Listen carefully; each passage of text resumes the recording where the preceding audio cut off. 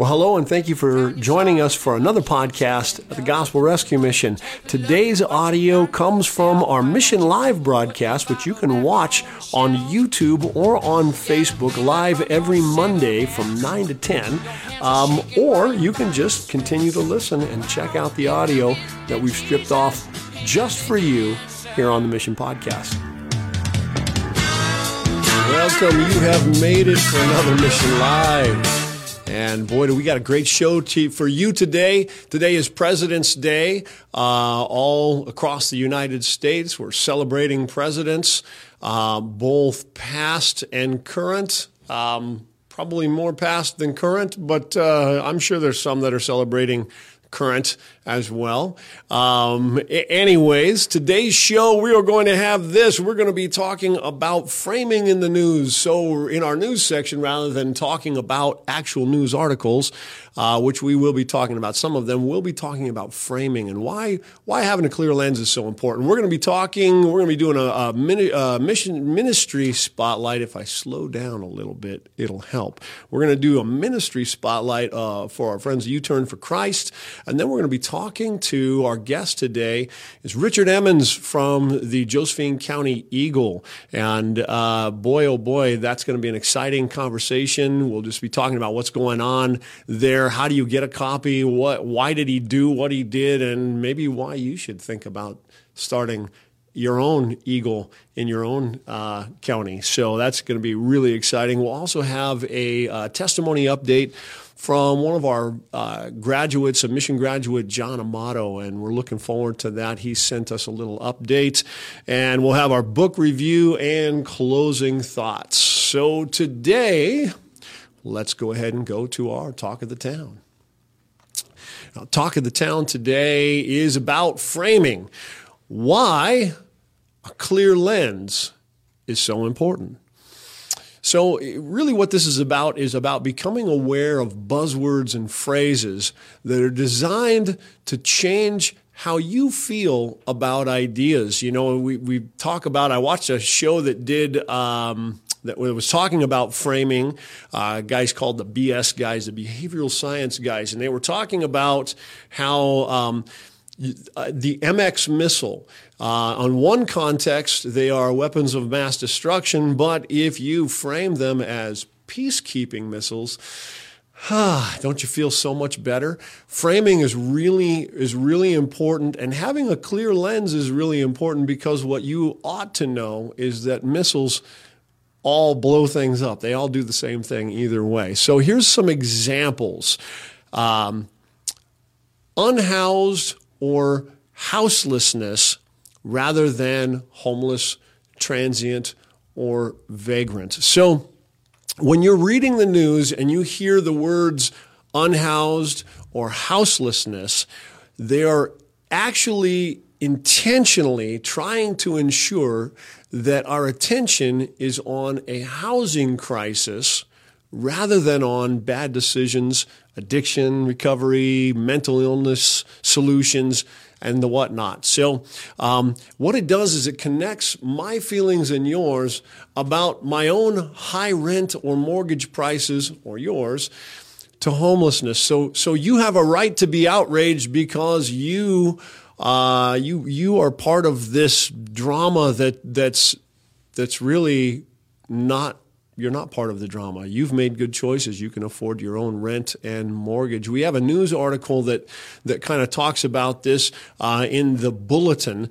The title is Faces of Homelessness Meet Central Oregon's Houseless Community. And again, it's used routinely. It's intentionally used to make you think, is my problem homelessness? And a home, having a home it means a whole lot different than a house, having a house. And anybody knows who's had a house for any length of time that sometimes having a house isn't the same as having a home. Okay, how about this? No other options rather than options we just don't like. So the purpose that they use in saying there's no other options is to diminish existing options and set the stage for demanding taxpayer-funded options. So here's an example, and this was used in a JPR article, Jefferson Public Radio article, where actually what they're doing is they're quoting the judge from the Ninth Circuit Court of Appeals in the lawsuit against both Boise and in the lawsuits against Boise and against Grants Pass. And it says this: as long as there is no options of sleeping indoors, the government cannot criminalize indigent homeless people for sleeping outdoors on public property on the false premise that they had a choice in the matter. Okay. And the argument is, and this is from that was from Ronald E. Bush, the court's chief magistrate judge, who wrote in the ruling. Now, the problem with this is that they're making it seem like there are no other options. In the meantime, there are gospel rescue missions everywhere who have plenty of room in their programs, and most gospel rescue missions that I've talked to in the state of Oregon are at about half their capacity. Okay, and somewhere at half or maybe even less than half. Now, this didn't always used to be, but suddenly has been in the last 3 or 4 years. And again, when they say, "Well, there's no other options," well, sure there are. There's gospel rescue missions. Oh, but those guys have rules, and they're Christians. And you go, okay, but that didn't change what I just said. There are other options. They're just not ones that you like. And that's part of the thing. You can't just decide arbitrarily that this option isn't an option because Christians are offering it, or because there are rules to make the place safe, which leads us really to the next framing: low or no barrier shelters. So they're going to call something a low/no barrier shelter rather than safe and healthy shelters with rules to ensure that they stay that way. So the purpose behind these kinds of things is to infer that rules are impossible for many homeless people to abide by, and thereby are not good for all people. Now, we all understand that rules are good for all people. In fact, it's rules that are good for all people that make society work and make society safe and make society healthy. And the article in reference here is an example of framing, and this was an example. I forget the article. It's out of Idaho. Says this. It says, Idaho police raid protest in downtown Boise, arrest one, and seize more camping items. Now, when you talk about the camping items and you go through the article, there's drug paraphernalia, there's drugs themselves, there's all kinds of stuff that's illegal and shouldn't be in there. Okay, the article here is an example of framing of how they want your readers to view police as authoritarians who raid and arrest and seize. But they also demonstrate, unbeknownst to them, what will result from low-barrier shelters, despite the attempt to make the homeless as people looking just for a place to sleep.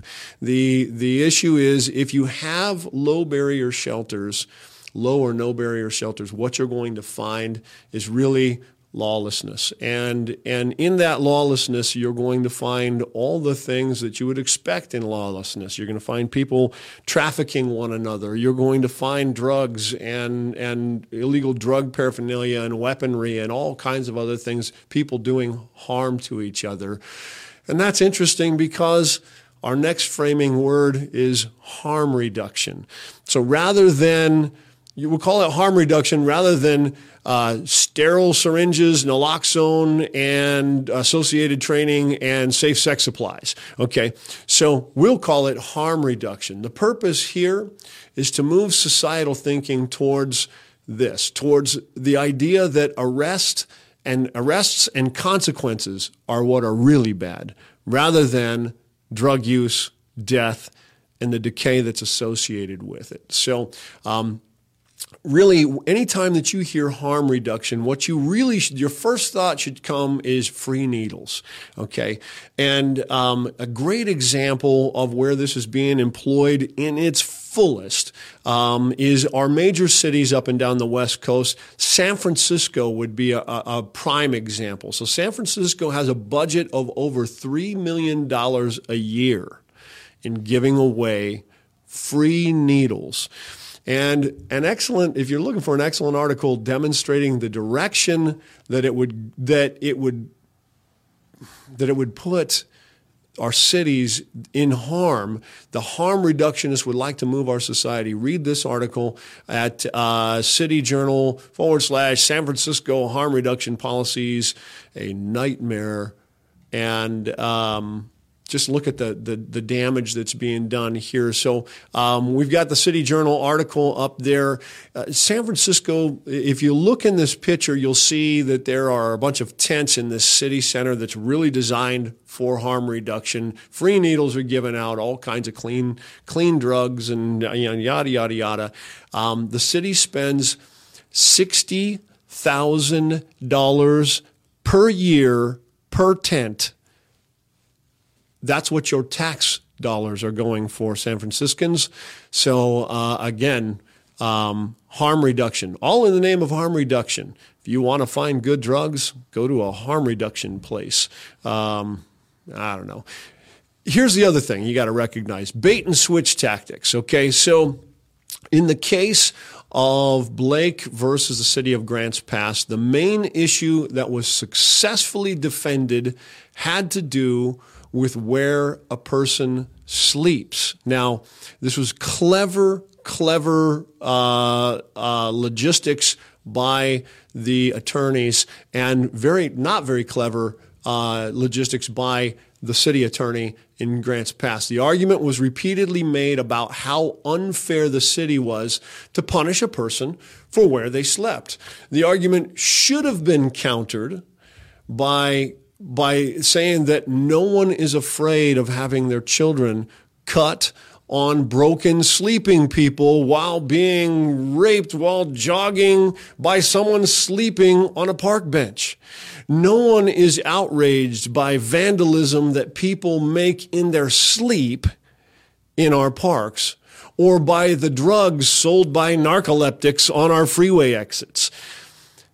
When a teenage seasonal city park employee lifts up a bucket that was cleverly placed over a sprinkler only to find herself covered in cleverly placed human fecal matter, this is an incident that actually took place in the city of Grants Pass in 2021. No one thinks, wow, what a random thing to do while somebody's sleeping. If we allow the image in our frame to remain focused on a person's need for sleep rather than on crime and the general destructive behavior that happens from these people coming into our parks and setting up their tent camps, then we'll continue to lose court case after court case and our ability to keep our communities safe. This is what's going on, and this is why framing is so important. Look, you have to have your eyes open to it. You have to see it. And once you see it, here's the cool thing about it. You don't have to fall victim to it anymore. Once you understand the framing, you don't have to let it rule the conversation, but you have to listen for buzzwords, and you have to be prepared to see how the framing is manipulating how you feel. All right, next up we have our ministry spotlight from U-Turn for Christ.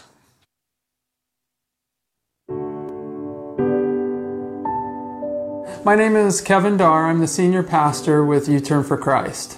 The primary goal of our ministry is to free people from the bondage of addiction to drugs or alcohol. The way our program works is it's a highly structured environment, just meaning someone who's trying to break free from the bondage of a drug or alcohol addiction. The last thing they need is too much free time on their hands, so we keep them engaged mentally, physically, spiritually with different pursuits throughout the week, such as community service, where we've done everything from build ramps so elderly can stay in their homes, to volunteer at church and community events. Part of the reason we do that is addiction becomes such a selfish pursuit that we teach them the blessings of esteeming others above themselves and serving something larger than themselves. Christ is at the center of everything that we try to do in the ministry, because we truly believe that if somebody wants long-lasting change in their life, it's only through a deeper, more personal relationship with Jesus Christ.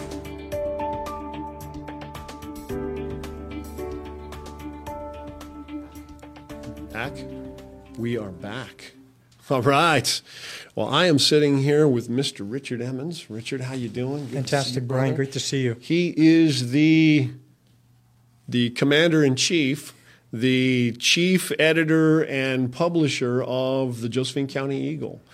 And man, oh man, have we needed a voice in our community that really was focused on just telling the story as it is and not really framing something inappropriately, right? That's really right, Brian. Too many times I'd read a paper locally and read about a story that I knew more details. It could be about the Gospel Rescue Mission. It could be about any other issues, and find out they're leaving out key pieces of the information and really trying to tell people what to think. So at the Eagle, we try to give people options to think differently by giving them the rest of the story and giving them the context of stories so that they can better judge the situation for themselves. For sure, man. Well, you know, it's, you've been on the board of the Gospel Rescue Mission for a long time. You and I have known each other for quite a while. And you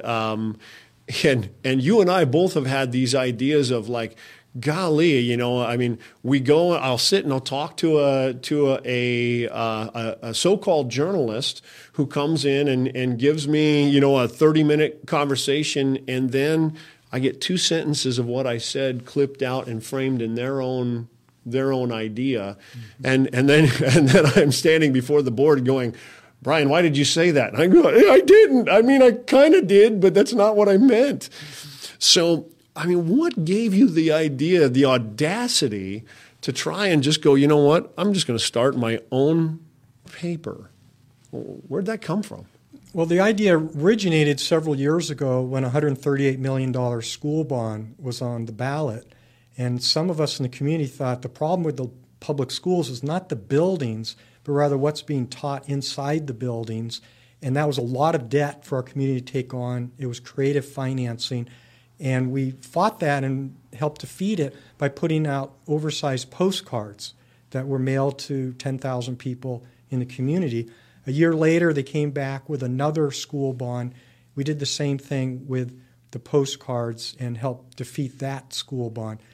Then in January of 2021, just a year ago, another school bond was going on for the other district in the county. And this is all in the time of school shutdowns and the economy was shut down. And it was like, this is the last thing we need to bring on this local economy is an $81 million school bond. This time we thought and kicked around some different ideas, and the idea of a newspaper as a permanent platform that we can help to get the message out there on numerous issues about what's going on in Josephine County and really build a business around a newspaper. And that really was the beginning of the idea, and we did a lot of thinking, a lot of work, a lot of study to come out with our first issue, which was May 1st of 2021. Wow.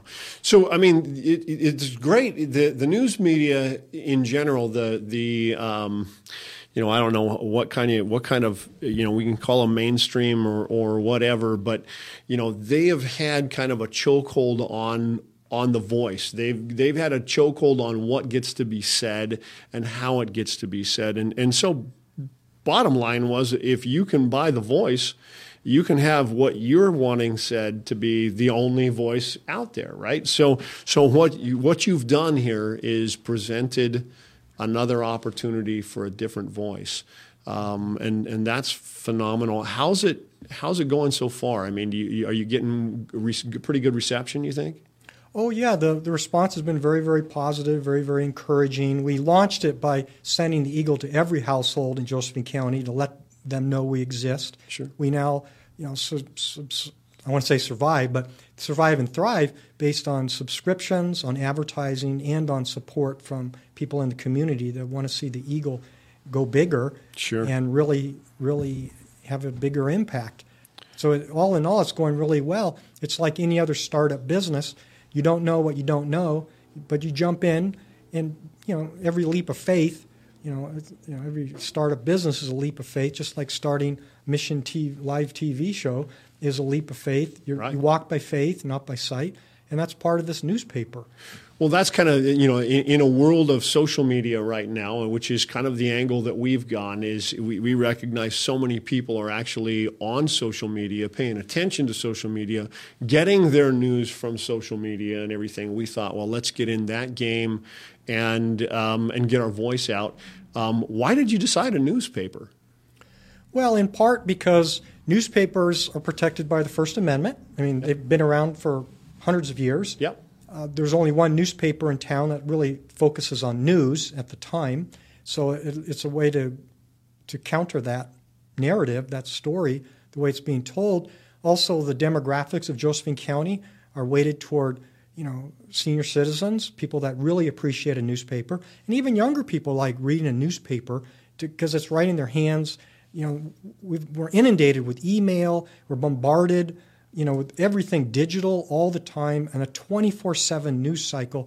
Whereas with a printed newspaper, we're able to sit back, evaluate the news, take the time to do the research, talk to people, edit it, fact check it, and really try to provide a source of news that they can trust within Josephine County. Yeah, that's good. That is good and so needed here within Josephine County.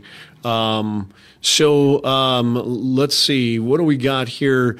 What kind of challenges have you run into? I mean, so I'm imagining that starting a newspaper, you just don't go out and go, well, I'm just going to go and I've got a printer in my office. I've got a big Xerox in my office, and I've got a computer. I'm just going to start printing out a newspaper. I mean, what kind of challenges do you run into running a newspaper?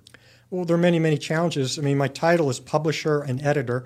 The editor is what you hold in your hands when you see the paper. Yeah. That's the final product of a lot of writing and editing and making sure everything fits. The publisher side is the business of running a newspaper, the organization, and that includes selling ads, getting the ads done, pricing, subscriptions, circulation, the distribution.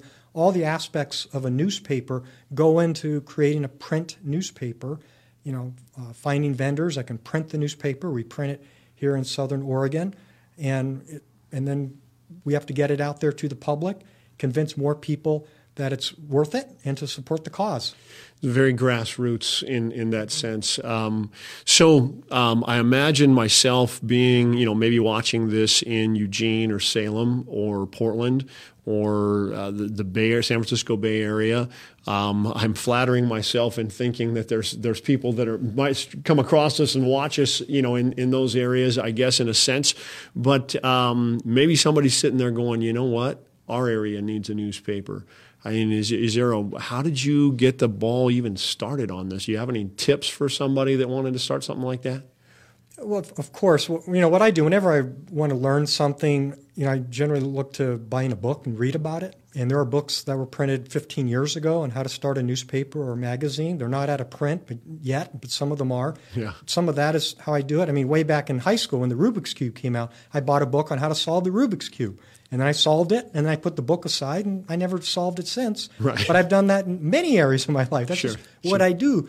So what I do nowadays, I read the books, but I also do a lot of online research. I do market research to look at community newspapers around Oregon, see what's out there, see how they do it, talk to printers, just do a lot of homework, model it out financially to see how it can fly. Because you want the Eagle to launch and take wing, and you want it to be a long-term, sustainable venture in a community that we believe really needs to hear what the Eagle has to say. For sure. I'm thinking about, things that I don't think get enough news in our current, newspaper that the newspaper that has been of record here in Josephine County for way too long. Things that I just, you're not hearing anything about, like, really what's going on in public schools and the damage that's going on from both critical race theory and just this massive push to indoctrinate our kids into kind of this bizarre sexual ideology and stuff. Things like homelessness, it's almost always in favor of, it's always makes the people of the city look like they're mean, cruel, heartless people who don't care about homeless people. And I'm always stunned at the framing again of that kind of stuff. The absolute devastating effects of Measure 110 and the related legalization of marijuana, I don't see any of that being published. Your police force in town would tell you, but they'd never come on record to say it, just because they're afraid to keep their jobs and all that kind of stuff. But I am sure that every one of them, everyone that I've ever talked to, have said this has just been a nightmare. And so I'm hoping to see more and more articles that talk about these things, even from our mental health communities who are struggling with people who are all brutalized by this legalization of drugs and whatnot. And I just think that these are some great articles that you guys take on and cover kind of the hard stuff. I mean, it takes courage. Yeah, it does. In fact, it's kind of, I smile when you say take on the hard news, because when we pull the paper together, and it's like creating a jigsaw puzzle, and each of the pieces are different sizes, the ads and the articles, and then there's no box lid. And my wife is a very talented graphic designer. She's our design editor. And we make it all fit together. But there are times she says, well, Richard, we covered X, Y, and Z, all negative stories in a sense, but these are what people need to hear. So we do try to have a mix of news with positive news interspersed with the more heavy stories that are hitting us. I mean, the last 2 years with the COVID-19, both the virus, the illness, but the lockdowns, which are separate from that, the reaction of many governors, including our own, to shut businesses down, to shut schools down, to shut church on Easter, of all things, with this quest of trying to control adults and preventing them from doing what they think is best. The irony of living in a state where you can easily buy heroin or you can buy LSD, but you can't buy ivermectin, if you want to. I mean, where's the irony lost in that? So it's incredible. So those are all stories being told. The impact of gender studies is hitting the public schools. People that graduate as recently as 4 or 5 years ago from high school, or their children graduate 4 or 5 years ago from high school, it's a different world now. For sure. What's being taught now it's just would blow your minds. And if you saw it, and I've seen some of what's being taught, it is unbelievable how they're indoctrinating children as young as 5 years old. And what they teach about, just as an example, the family, they teach that, you can have a mom and dad and kids. That's one way to have a family. Or it could just be a single mom or a single dad. Or it could be 2 moms or 2 dads. These are all families. Right. And for, speaking of the homeless, that's like saying, well, that's one way of life. You could live homeless and sleep on a park bench. Or you could have a home where you're surrounded by your family who loves you and helps take care of you. Right. But these are just different options in life. Right. Without any value that, one is a much better option than the other option. Right. And it's just important to give people up-to-date news on what's really going on so they can then make their own decisions for their own children, where they want to educate them. Maybe grandparents want to step up and help subsidize private school or help the mom to homeschool. There are many, many options out there for parents that want to take more control, take back that responsibility, take back that control. And we live in a state where our governor is the head of public instruction. The law changed in 2012. There's no longer an elected chief of public instruction. So when you vote for the governor, you're voting for the head of the public schools. That's right. And they have incredible influence over what goes on in our local schools. We call them local schools, But in many ways, they're Salem schools. Right. Because that's where the money comes from mostly, and that's where the guidelines come in, the policies come in.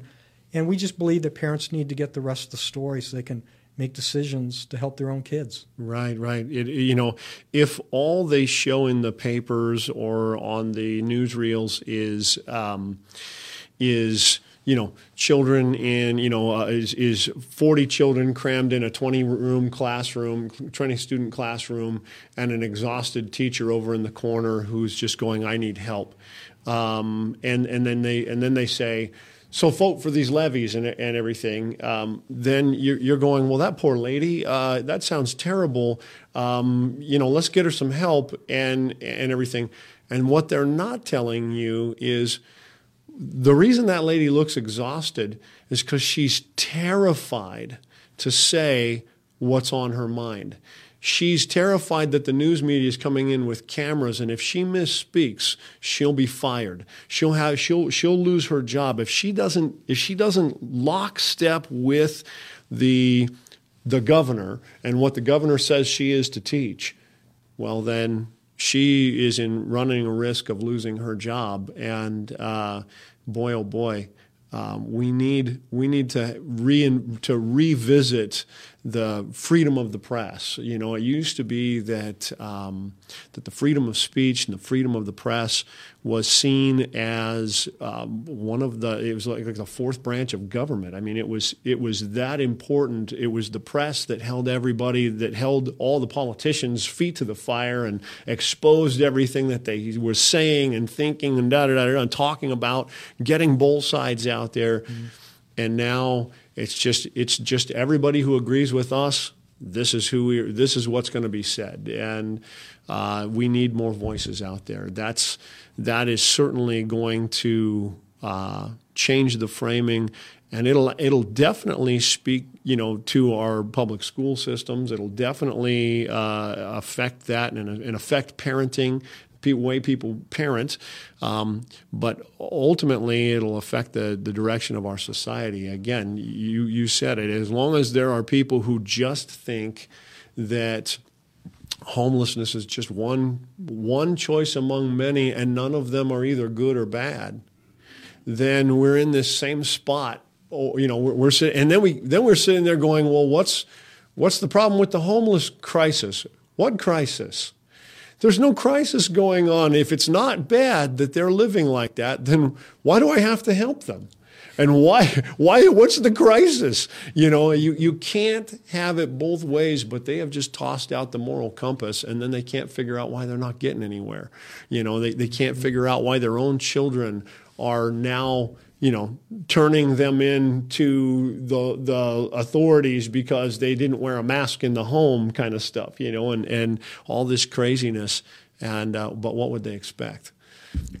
Yeah, absolutely. And there are people in many communities, as you say, San Francisco to Seattle and everywhere else, where a local newspaper can help get the word out on various matters, and you can't cancel a newspaper theoretically. Right. Unlike Facebook posts and YouTube videos, if you say certain words, you can be taken down by the powers that be at these private companies that have tried to really shape the narrative, really frame the discussion. Yeah. And to get outside the frame is to start a local newspaper, and that's what we're doing here. That's good. And using just guerrilla marketing like you're doing with this TV show, is to just get the word out there, and the people that want to watch and want to pay attention, people who want to read the Eagle.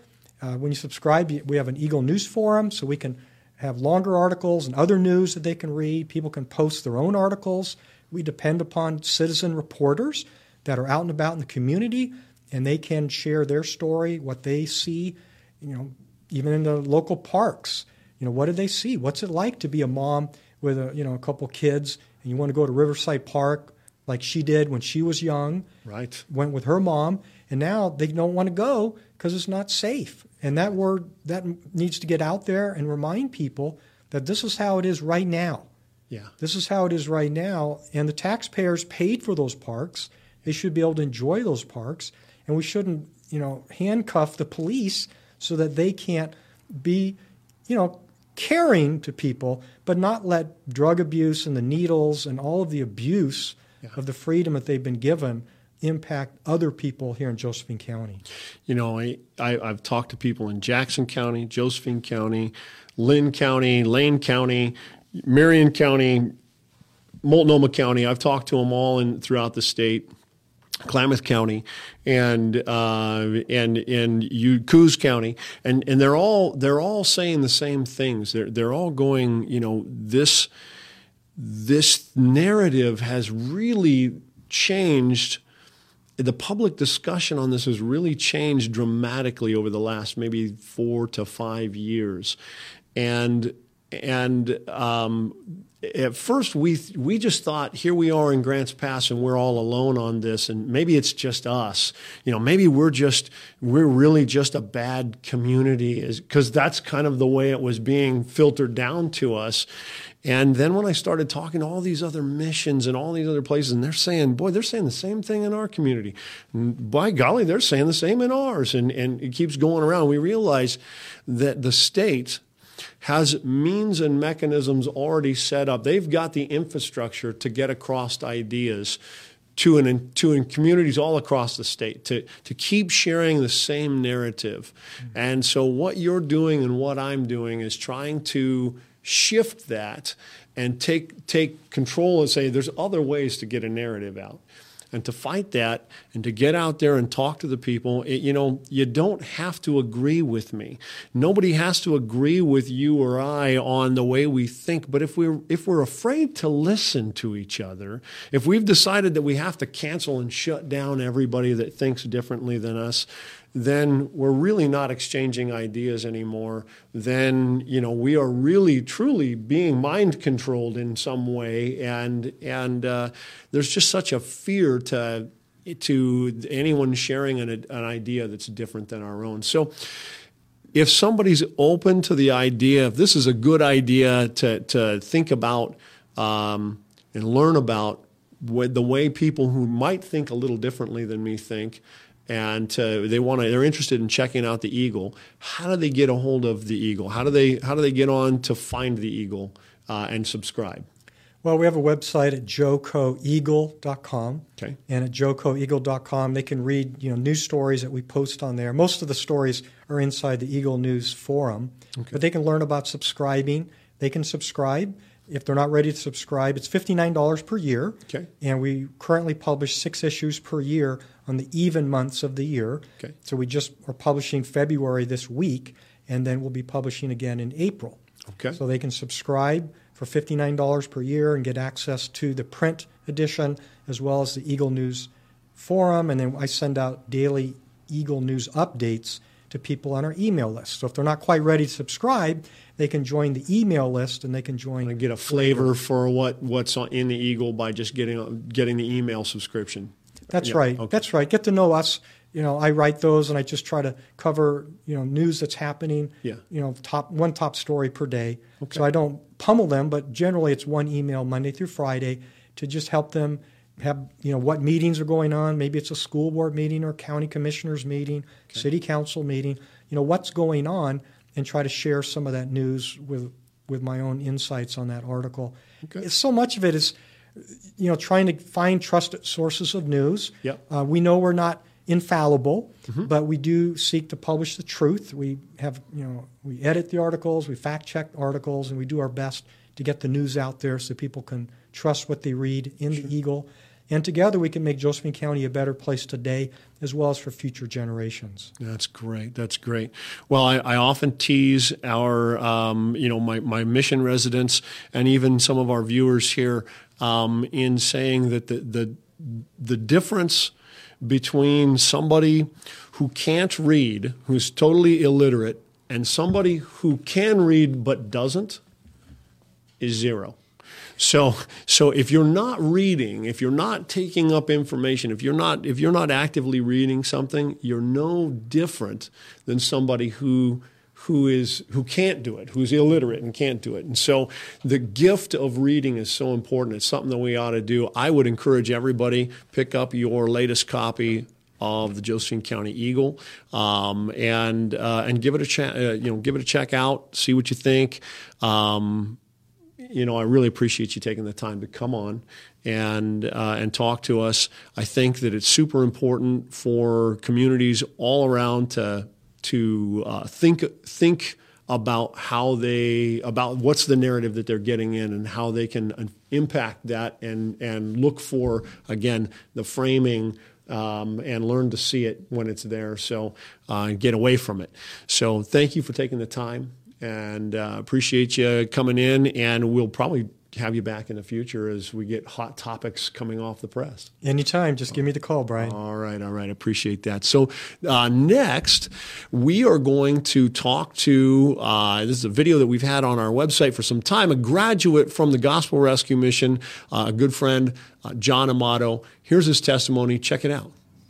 I'm sitting in Riverside Park here in Grants Pass, and I've done a lot of drug deals here. I've done a lot of drugs here. And I find it ironic that I'm here doing my testimony for change in this specific place where drugs used to abound. My name's John Amato, 44 years old, or soon to be. I came here to Grants Pass 4 months ago. It's my 5th time at the Gospel Rescue Mission in Grants Pass. I have failed 4 different times, not including all my past failures that add up to experience in my mind of thinking now. I believe in the power of I am and the fact that we have unlimited potential. And I'm very thankful to have a place like the Gospel Rescue Mission in my life, because it's allowed me to get set for something more, for success. And although I look at success and failure as the same thing, experience, and I find that this doesn't overwhelm me in my life. I believe in the power of I am, the fact that we have unlimited potential. We're only limited by our minds, and we unlimit our minds, we can do anything that we set our minds to. And that God is within. We are a divine spark of the whole, and we're in the image of the Creator, and that we're all worth more than all the riches and all the universes put together, each one of us, and He loves each one of us especially much. My life has been about selfish decisions that have caused a lot of pain for a lot of people, including myself. And all of that pain and misery and grief and agony has been flipped into something wonderful because I chose to submit to Christ last summer under the eclipse of the Son of God on August 21st. I truly gave my life and submitted to Him, and ever since then, everything has changed. I was running with a nationwide warrant. I was picked up on it January 16th. Taken to Clark County, put in prison for 2 days, and then brought down here to Josephine County. And instead of spending 120 days in jail, I was released 16 days later under the condition that I submit and give everything I have to change. And so I've done that. And in 4 months, on top of the few months from August 21st, everything has changed. My life has changed. My wife, with my relationship, has changed. I'm getting my child back who I was losing through the system. I've met great people. I've made a lot of new friends. I have a direction, a passion in my life now that I've never had before. I'm open to new things. I'm open to change. I'm open to constant growth, constant pain. And I choose more in my life by becoming less selfish, less miserable, less the man I used to be, and more the spiritual, cloaked in His righteousness, which is in through me, and He indwells in my body. I don't know where I'm going to go. I know where I've been. I know the choices that I've made. I don't regret a single one of them because I wouldn't be who I am today because of it. And it allows me to reach back and empathize and relate to a lot of people now in my life, and that is my mission, to facilitate change in not only my life, but in other people's lives as well, so that they can understand that they are worth it. And my path is to inspire, because I am inspired when I inspire others. I love my life today. I wouldn't trade it for nothing. And I've shed so many tears, and if emotional pain could be considered physical pain, which the mind doesn't know how to tell the difference, I would be dead 100 times over. but it's okay because it's all for something good. And my children actually have a father today. My wife has a husband. My friends have a friend. I have a friend in me. I look in the mirror, I see that reflection staring back, and I can honestly say I love you, and I'm grateful, and I have appreciation for every breath when I wake up. And I say thank you, God, every day. I appreciate everything that it is, and I have so much appreciation to the Gospel Rescue Mission, to the men that are running it, and I can honestly say that none of this would have been possible had I not been brought here. So here's my 5th time. Here's to trying. Done with trying, let's do it. And that's my path in this life today. And I just have to say thank you. So a lot of times we get a question like, okay, you had this great video of somebody who did really good at the Gospel Rescue Mission, but how are they doing now? I mean, do they really last? Does things really go good for them after they leave? Well, we caught up with our friend John and just gave him a shout out the other day and said, hey, John, how are you doing? What's going on? And he sent us this video. Check it out. Hi, my name's John Amato. This is an update for the Grants Pass Gospel Rescue Mission. I just wanted to let people know who I am and where I am today from the point of 2018 that I stayed at the Grants Pass Gospel Rescue Mission. I know that I was offered the opportunity on 4 different occasions to get my life straightened out, and unfortunately that didn't work out when I was at the Grants Pass Gospel Rescue Mission, and I was told that I couldn't come back. But through the grace of God and the mercy of those at the mission, I was offered one last chance, a 5th time, to see if I couldn't do something with that. So I went ahead and became a member of the rescue mission, ended up becoming an RA, ran a real clean program, built a solid foundation of which Christ Jesus is and was the foundation of. I was working to get my child back from CPS and completed that task, went through several treatment facilities with 100% accuracy, did what was necessary. By the end of the CPS case, was offered a mentorship position, both my wife and myself, for other parents going through it. We chose a different route. Today, my wife is a full-time caregiver for her family. She works from home. I am a peer support specialist for Columbia River Mental Health here in Vancouver, Washington, on the SUD unit. I am a caseworker, peer support, peer counselor for those that are struggling and in need of resources, referrals, or the counseling piece. I attribute my success 100% to the foundation that was built through my stay at the Grants Pass Gospel Rescue Mission. And I'm very thankful for the staff and Brian Boteller for the opportunity to stay there and get my life straight. Today we are building a business for an automobile dealership to help others who are struggling, who are in sobriety, going through CPS, who are in need of vehicles to help build their credit.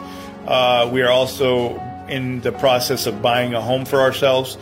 And, 4.5 years ago, I was destitute on the streets, on parole and probation with nowhere to go and no outlook on life other than the same old thing over and over again. So all that to say, thank you, Grants Pass Gospel Rescue Mission.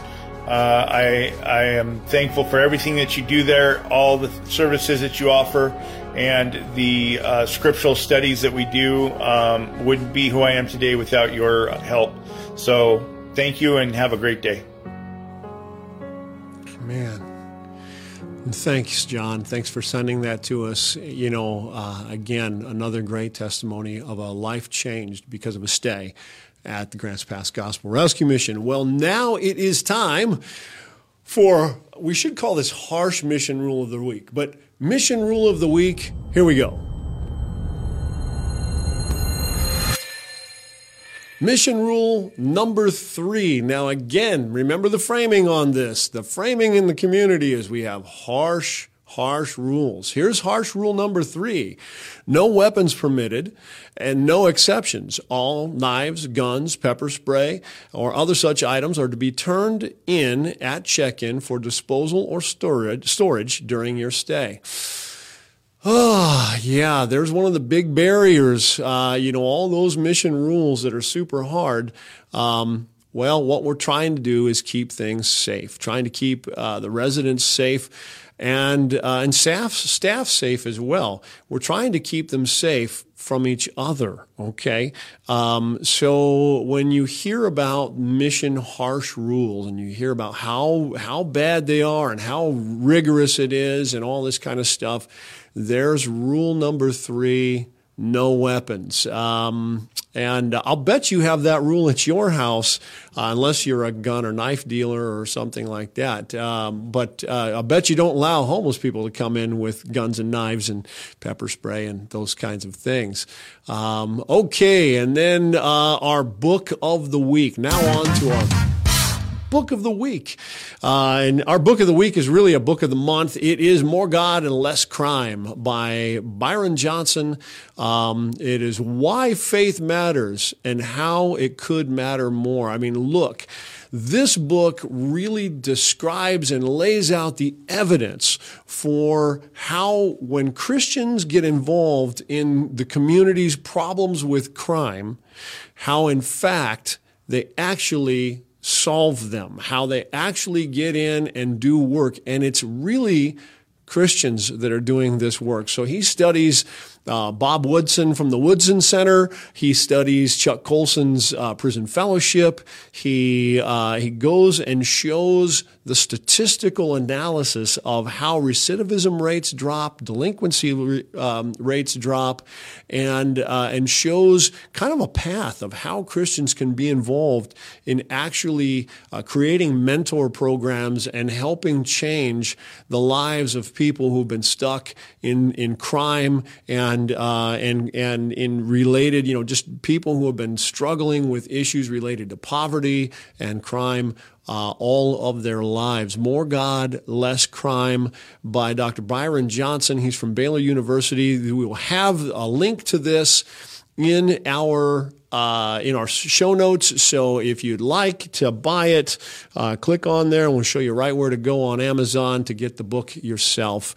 And again, you ought to read. Reading's good. Okay, final thoughts. I want to read to you a scripture, but before I do, I just want to talk again about framing.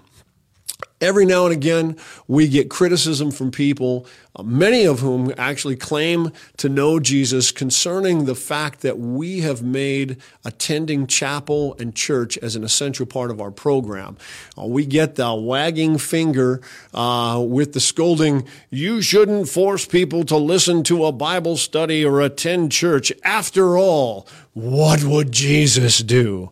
It's obvious. It's as if there's some obvious place in the Bible that we're totally ignorant of that tells of Jesus handing out food to everyone and anyone while never telling them who he is. Maybe it's a story of him handing out sandwiches in the park or giving away free sleeping bags. We've never found it. Search as we might, we keep on finding passages that reveal Jesus making absolutely everything about himself. In John chapter 6, verses 24 through 29, it says this, so when the crowd saw that Jesus was not there, nor his disciples, they themselves got into the boats and went to Capernaum seeking Jesus. When they found him on the other side of the sea, they said to him, Rabbi, when did you come here? Jesus answered them, "Truly, truly, I say to you, you are seeking me not because you saw signs, but because you ate your fill of the loaves.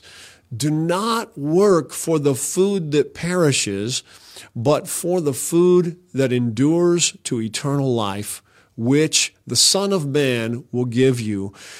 For on him God the Father has set his seal." And then they said to him, "What must we do to be doing the works of God?" And Jesus answered them, "This is the work of God, that you believe in him whom he has sent." If we are going to have the audacity to call ourselves Christians, then we have to accept that knowing Christ is more important than eating or housing or addictions or race or sexuality or anything else. This means that if we give away food but neglect to tell them about Jesus, we are not behaving either like Jesus or his disciples.